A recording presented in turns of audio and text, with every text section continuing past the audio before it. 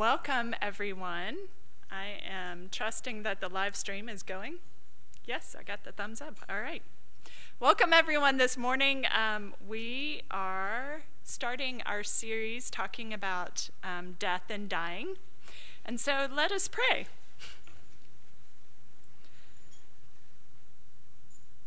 Holy and loving God, wisdom of the universe, you have showed us through your Son that even in the midst of death, there is life and love and community. Be present with us as we begin these courageous conversations on preparing for a holy death. Be present in the conversations. Open our hearts and our minds and grant us strength to do the work we have been given to do. In Jesus' name we pray. Amen. Amen. This morning we have these three courageous people who said yes to me, which I very much appreciate. We have John Stewart back again. He's becoming a superstar. What are the odds of that? I know. John Stewart is up here representing, he's a member of the Community of Hope at St. Luke's, and this is a community of parishioners who are steeped in the Benedictine spirituality, and they are trained to serve others through compassionate listening. And so John Stewart is here to represent that great community. Over here we have Ginna McFarling.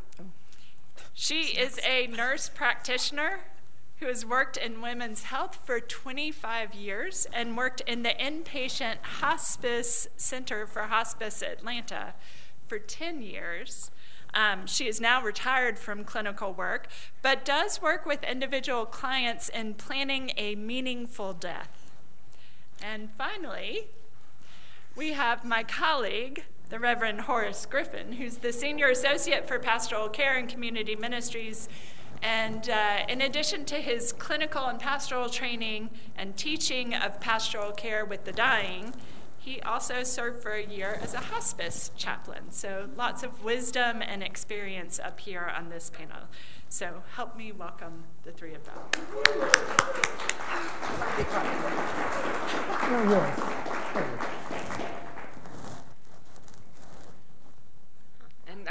And let's thank Elizabeth for putting this series together. It's timely. Yes. So our bishop, I think wisely, said to many of us early this year that when you've had something like COVID happen, and church is bad about this, right? That horrible things happen, big things happen in the world, and we keep doing what we've always done. Sometimes we don't have a moment to say, wait a minute, something's very different. And COVID is one of those times where we've had enough time to notice that something is very different. And one of what he recommended to us is when we come back and think about our educational programming and everything we're doing, let's not pretend COVID didn't happen and isn't happening to us. And so this is part of our response to what's actually happening in our community, which is that we are paying attention differently, most of us, to death. Right? It's sort of all around us. It's always all around us, but it's around us in a different way in this time. So death and grief aren't easy topics. Most church communities, and this is one, we're optimistic people, we're happy people. We'll laugh off almost everything. And it's important to take seriously that Ginna, from what I hear, we're all going to die, right? Is that right? And so like preparing for birth, which these days, if you're getting ready to have a baby, there's a birth plan now. It often doesn't work the way you've planned it. Rarely, in my experience, does it work the way you've planned it, but it actually helps to think through with people that have been there before or have watched it before, all of the parts that you might want to consider, which takes a lot of the anxiety and stress away from it, brings to the front of our minds what we carry, and this is true with, I think, birth and death, our fears, our worries, the places that we need support, and help us to get ahead of some things that, again, we don't have to go at it as though no one's ever given birth before or no one's ever died before. So what we have an expert panel here to guide us through some questions. So one, we're all going to die. People in faith communities, I think one of the reasons we gather in faith communities is that we know we're going to die, right? We know that people we love will die and have died. And we're not avoiding that. And we want to we want our lives to have meaning. And I don't know if many of us are articulate about this, but we want our deaths to have meaning as well. Right? We want to have done the work. So we've got some people here to talk to us about how a community deals with death, and also how we think about dying well, and how we can prepare for that. So Ginna, I'm just going to start with that. So Ginna's done workshops here. I think many of you have been to them. We're going to run them again, and you're going to see some classes on how you think about what you do with your money, how you prepare your will, how you think about the legacy you want to leave, how you think about the service you want to have, like all these very concrete parts that take us down to the deeper parts of what our values are and what we hope we accomplished while we were here and how we want to be remembered. So let's just start with, Ginna, I'll just start with that. I was going to say that. Is that okay? Can you tell me a little bit about how we prepare? So, well, first of all, I think to your point about birth and weddings preparations, not everybody gets married and not everybody has a baby, but everybody dies. So we all get to plan one big event in our life at least.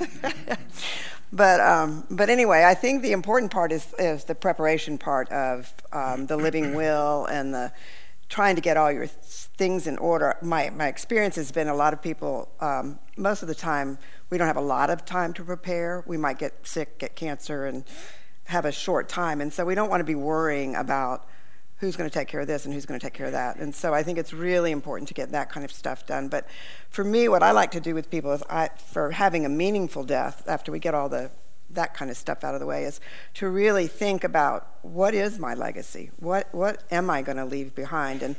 And my vision is the actual, when I'm dying in a room, and I have to think about what I actually want. Do I want music on? Or do I want the TV on? Or do I want people in my room with cell phones? Or do I want people eating food while I'm dying? It's just those kind of things. Things that bother you right now while you're alive are really going to bother you as you're dying. I'm just saying. So kind of be aware of that. And I've just had experiences on both sides where, there were people in a room eating fried chicken and hooting and hollering in the ball game, and their poor mother is just trying to be peaceful. So I think it's important to know that about yourself and write it down. Let people know what you want for your plans. I mean, none of us have died before, but we know what makes us comfortable. We know what makes us feel good. Is there an art piece I want to look at? Is there those kind of things are helpful. And some of the people that I've helped, we've made plans on how to have 2 people in the room only at one time, or who can come and who can. And one of them, we had people take off their shoes before they came into the room because she wanted it to be a spiritual experience. And so there's a lot of brainstorming you can do about the actual death process. And I think when we actually plan that, it's kind of like planning a wedding or something. We've got details, and we've got things that make it feel like it's our death and our life that we're, celebrating. And we get to call it. It's our last shot to call what we want, to say, I want this and I want that. So to me, that's really, really important too. And again, planning as you go to funerals, music you listen to or whatever, put them aside. Make sure you know what you want. The more we can do, the better it is for our families. And, even to the point of writing your own obituary, which we may do in a workshop sometime, I don't know. But I just think what we want to say about ourselves, what we want people to know about ourselves, why not say it before we go? Yeah.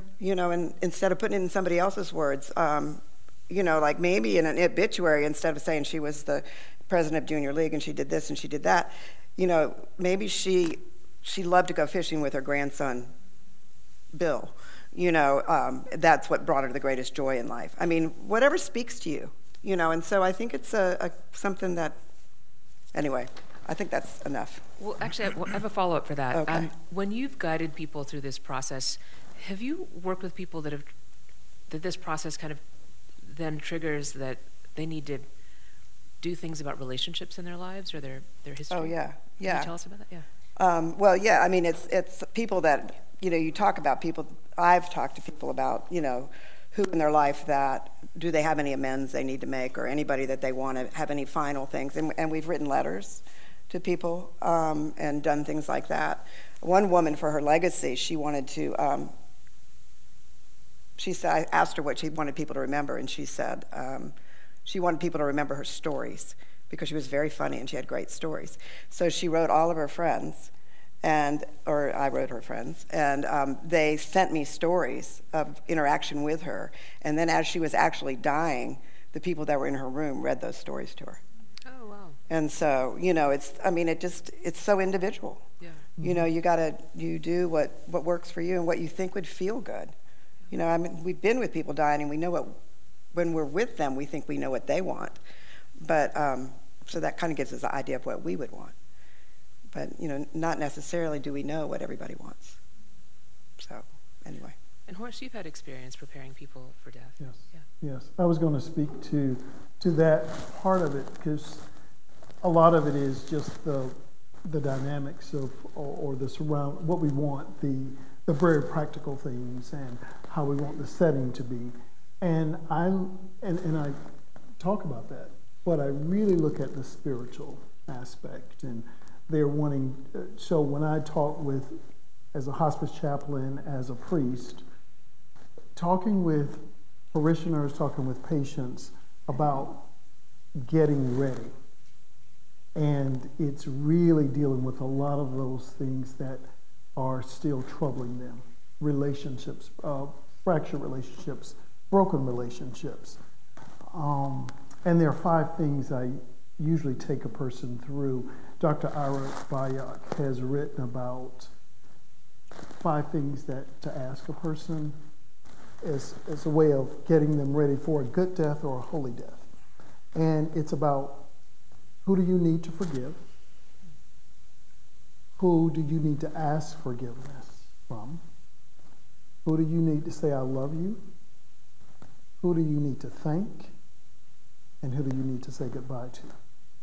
And so sometimes we have people who are really struggling, and sometimes it's because they haven't taken care of those things. It's a way, it's kind of freeing yourself from this world and preparing to go to the other world beyond us.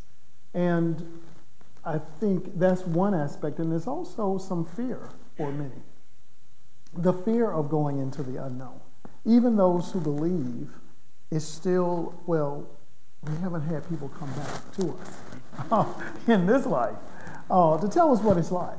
So it's this thing of belief, but it's also a little scary of going through that. I remember as a chaplain, there was this one man who had languished between life and death. He had had cancer, lung cancer, really struggled for weeks and weeks. Family members were preparing for his death, and he was just there in suffering. And I went into his room one night, and I talked with him about Jesus waiting for him to help him cross to the other side. And that was in my prayer, and praying that he didn't have to be afraid, that Jesus would help him to cross.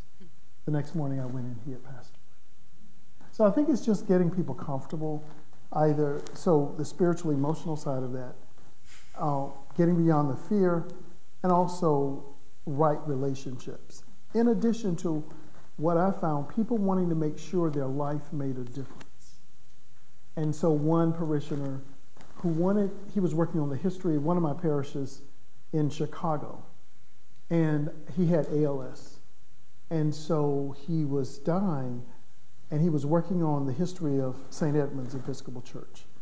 And he wanted to make sure, we talked about that made a difference, that he was going to leave that as part of his legacy, that he wrote the history of St. Edmund's. So that's important. If people can usually have those set of things, get beyond their fears, and also they're going to leave something behind for us. Thank you. John, tell us about Community of Hope.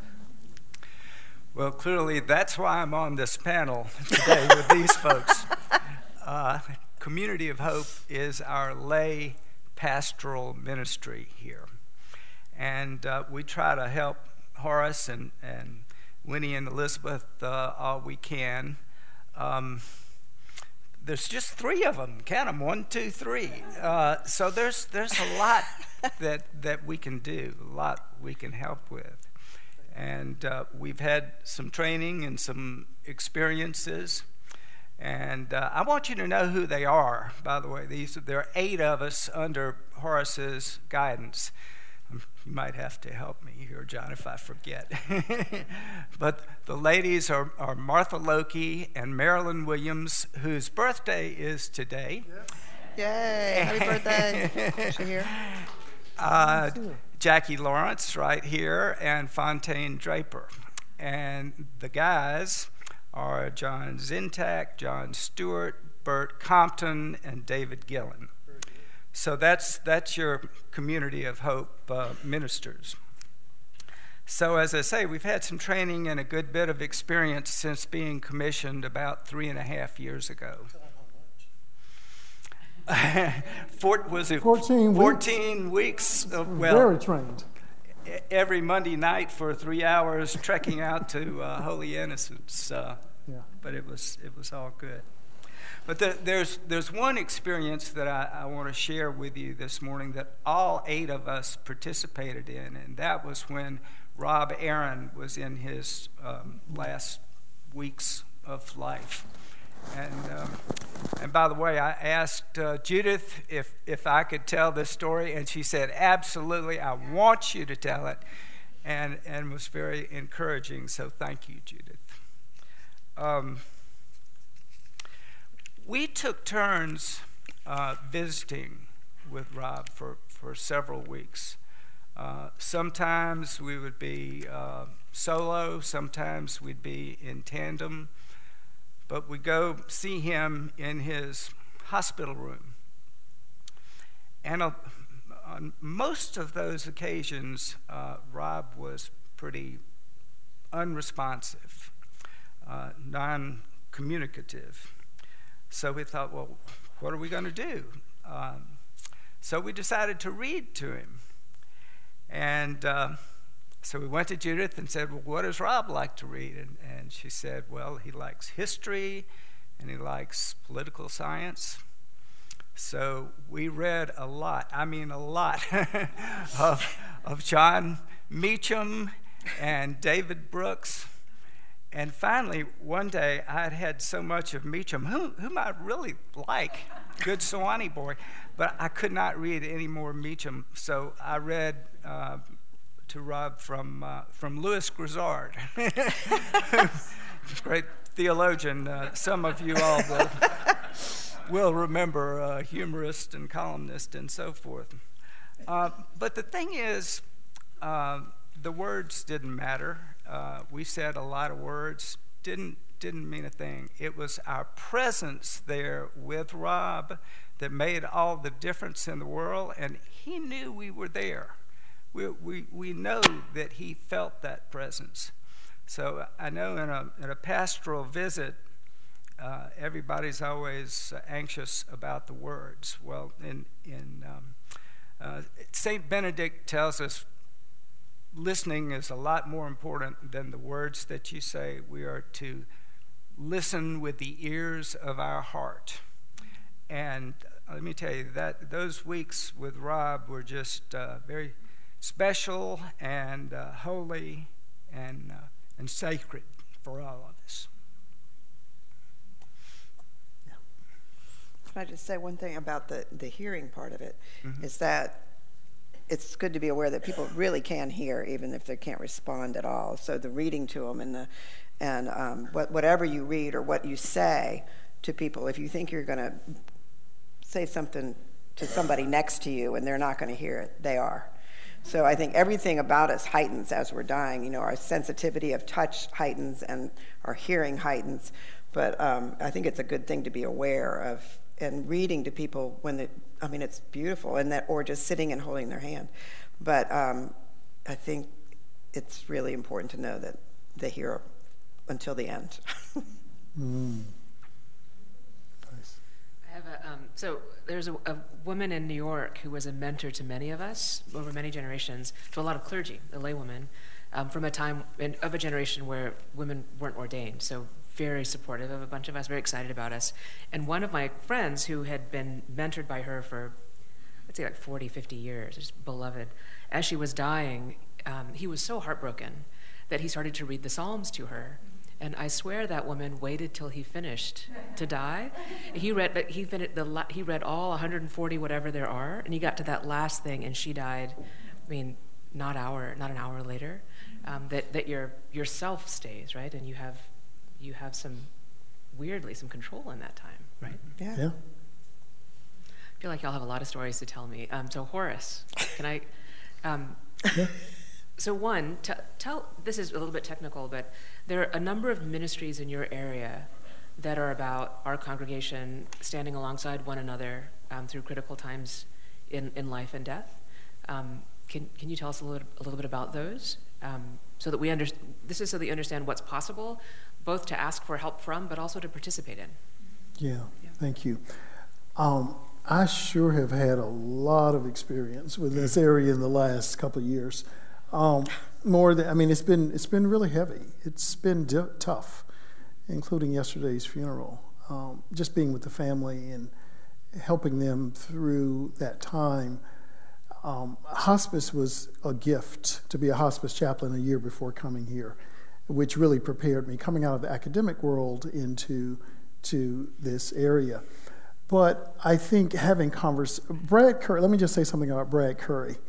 I think Brad Curry is a good model for us, one who embraced his death, who planned his funeral, as Winnie noted in her wonderful homily, that we're going to, and I think becoming more comfortable, we have an opportunity to kind of lead the way in being more comfortable, because he is an example of one who planned the service in what he wanted. And I was able to, and it's a gift to the family too. So, and I have these conversations with parishioners as well as the family members. So I was able to, when I met with the Curry children, I was able to say, well, he says right here, he doesn't want any remembrances, or whatever it was. And they were like, okay, we're going to honor that. And I encourage them to honor that. And of course, most family members will do that. Their thinking is, sometimes I don't know what to do or where to go. And it's really nice. So I'm glad we're going to start these classes to prepare. But I think a community in grief. So how has all of the deaths, how has this grief affected us? I think one way it's allowed us to think about our deaths more.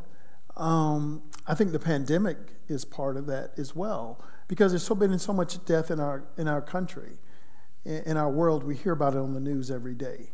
And then in our community here, even though they were not COVID deaths directly, I think there was an impact there. And certainly we've gone through more deaths in the last year and a half than in my time here. And for many of you who've been here a long time, more than certainly ever or for a long time. And so it gives us an opportunity to think about death, to think about how I prepare for death. So there have been some of those conversations.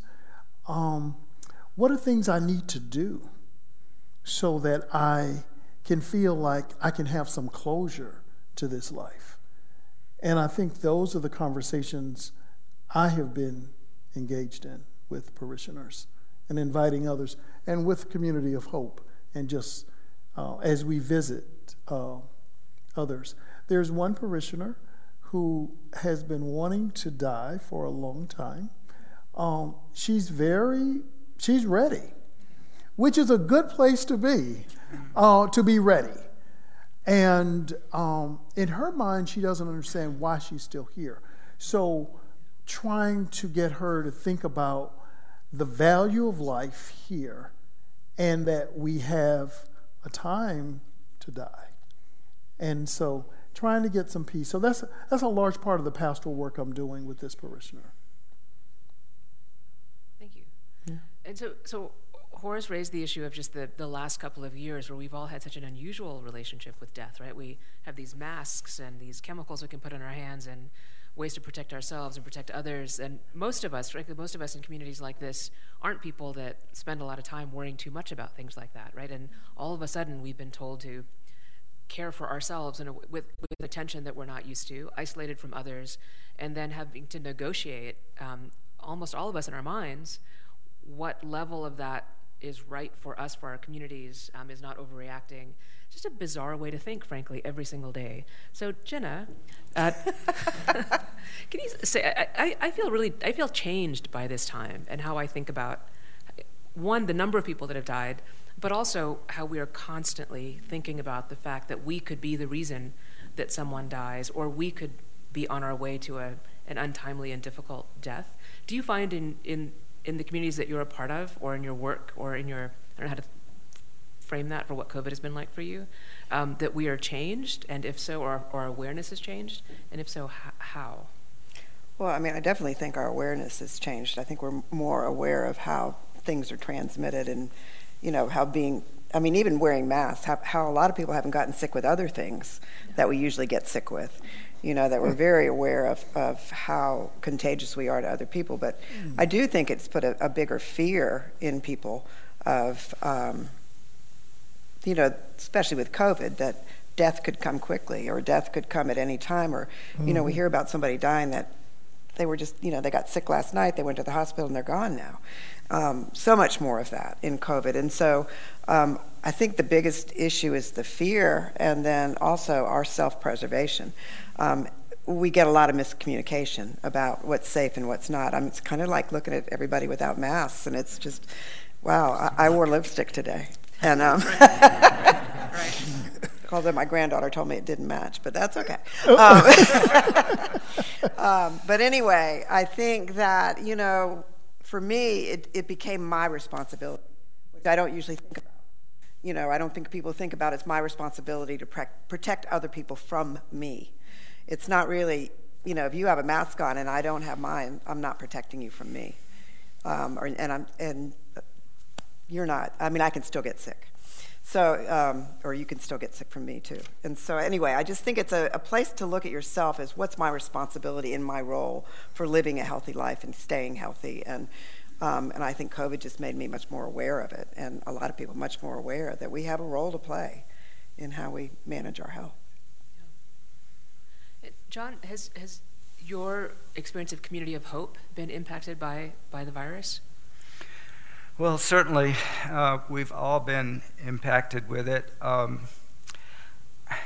have to stick with personal experiences here, because otherwise I will be talking about something that I know nothing about. So I did want to share this, though. Over the last 2 years, I've lost two of my best, dearest, lifelong friends. Mm-hmm. And actually that had nothing to do with COVID, but in this same context.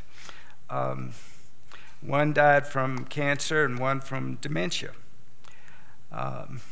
Jack, who had stage 4 cancer and was getting bombarded with chemo every 2 weeks, but was still mobile and could communicate and could get around with a walker. And so on the weeks that he wasn't getting blasted with chemo, we'd go to lunch.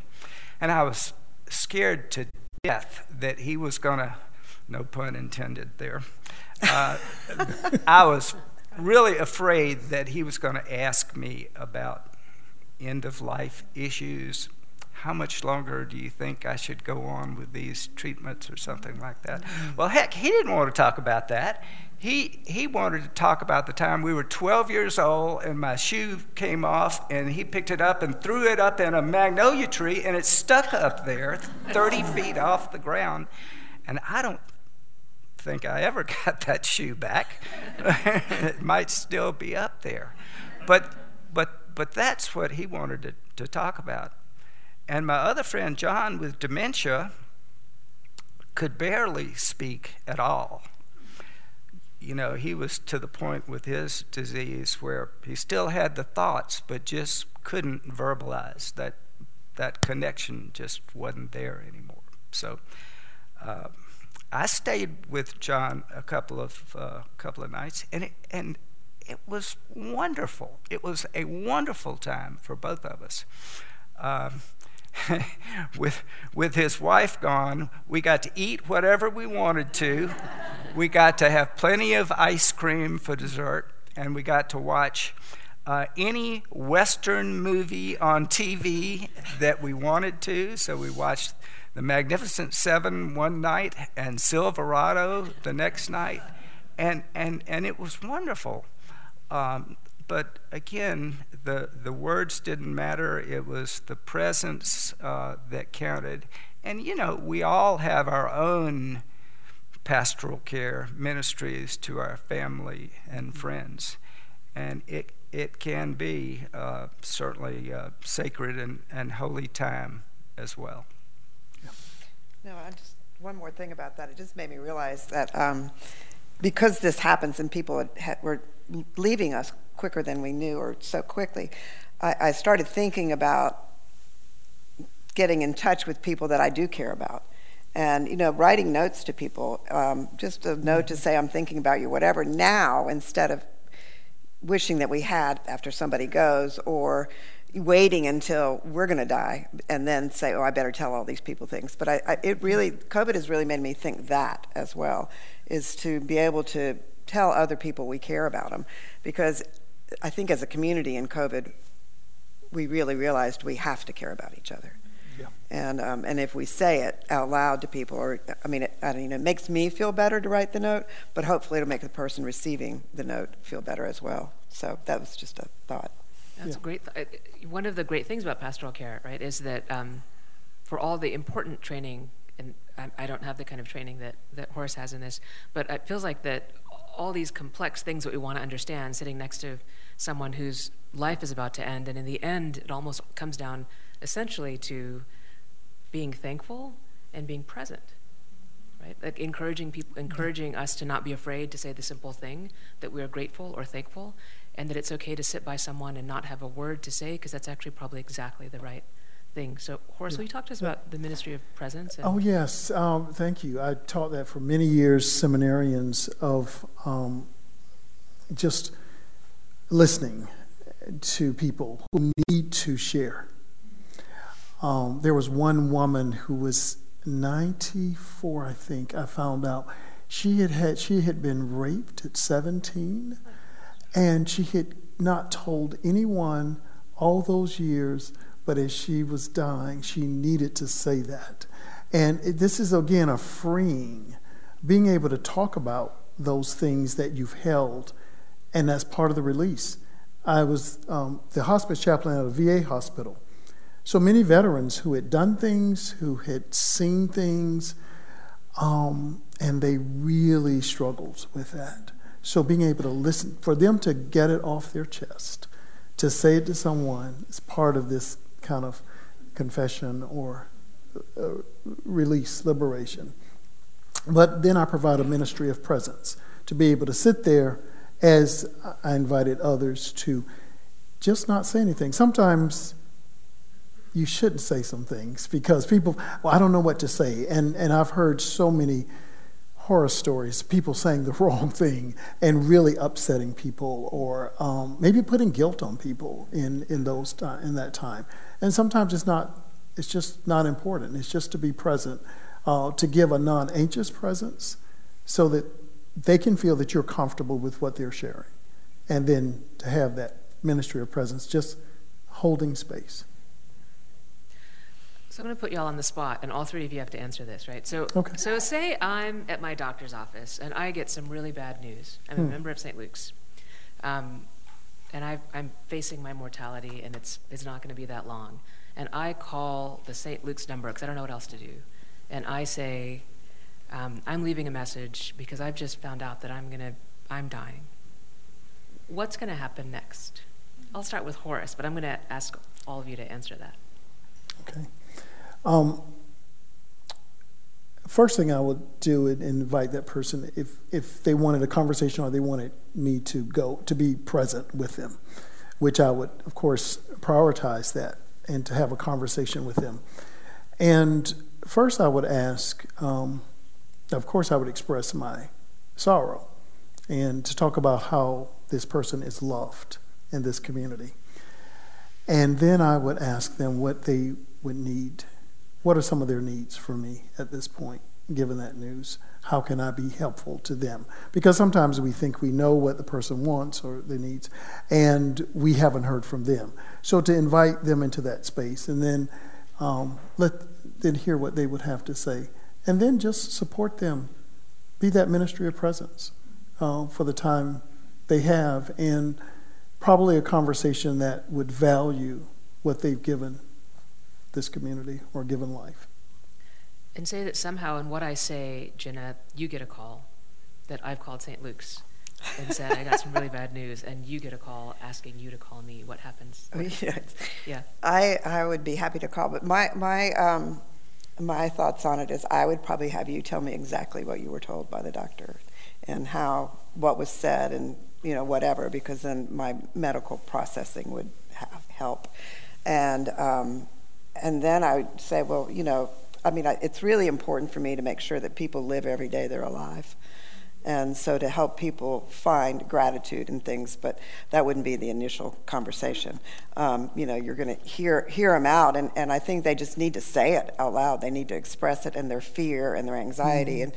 And then, sometimes I've prayed with people on the phone, and I've met with people just to talk about it and how to plan a meaningful death. I don't really go right into death right away, because sometimes that doesn't happen.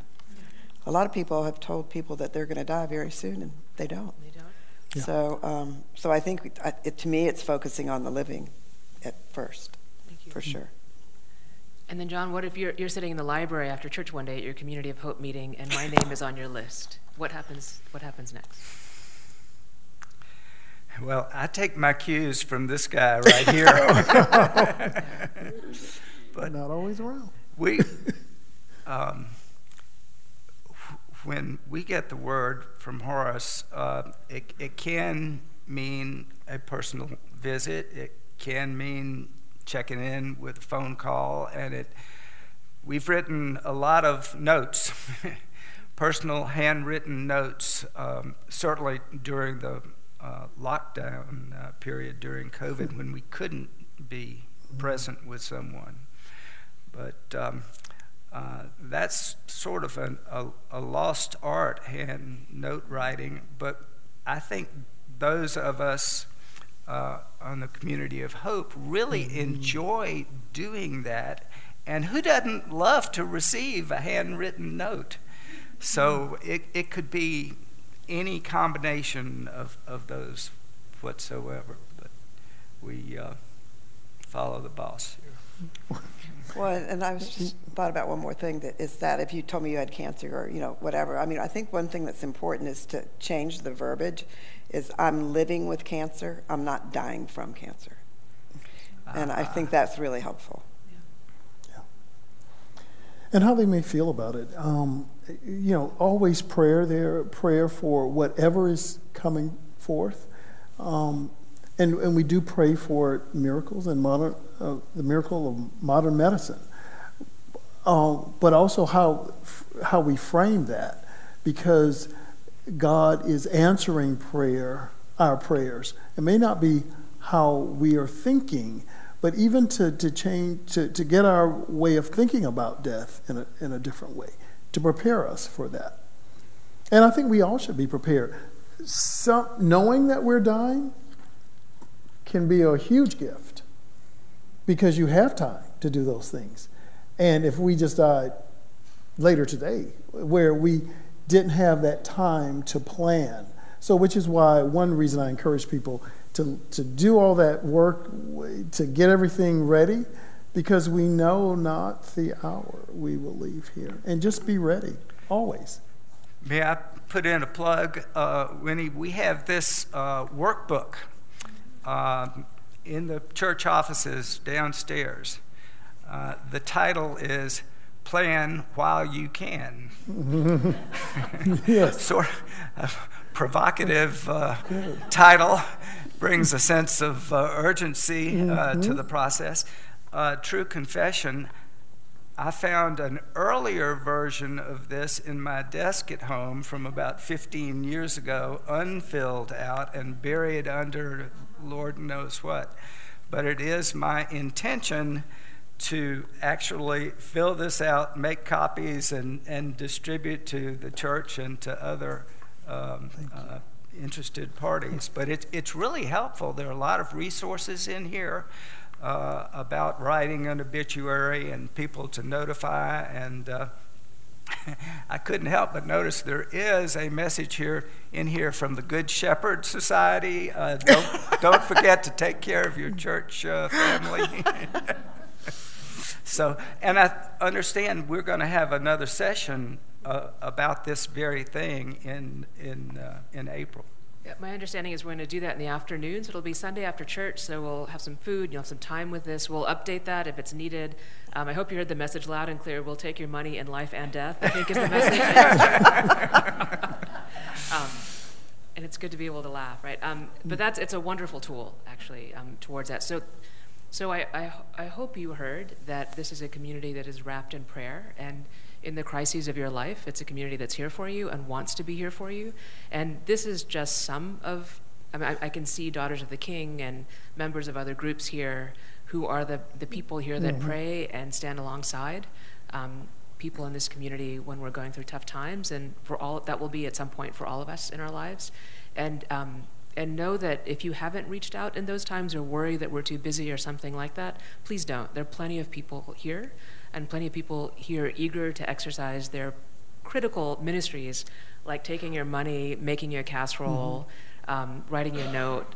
So if you know of people that are in need of that kind of support, please don't ever hesitate to reach out to this church, and know that there are plenty of people here eager to stand alongside you. So if you have questions, some of us are going to go get ready for the service. Some people will stay here. So please do come up for those. But as we leave, if you all would thank this fine panel for the conversation today. That was easy.